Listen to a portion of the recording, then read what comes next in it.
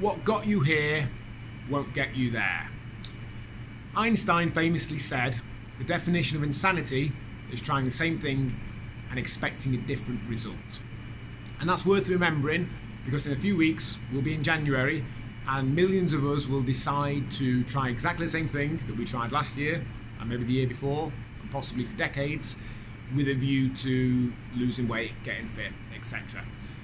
And that's not to say that approach and method wouldn't work, but if it's not worked for us in the past, it probably won't work for us next time. What's got us to where we are now, which perhaps isn't where we want to be, won't get us to somewhere else. So it's worth questioning why that is and finding an approach, a method, a way of doing things that works for you. If you haven't already checked out what we do at Rise, then enter your details at myrise.co.uk to be sent information on what we do, the Rise for Free, the Rise at Home and the Rise Together programs.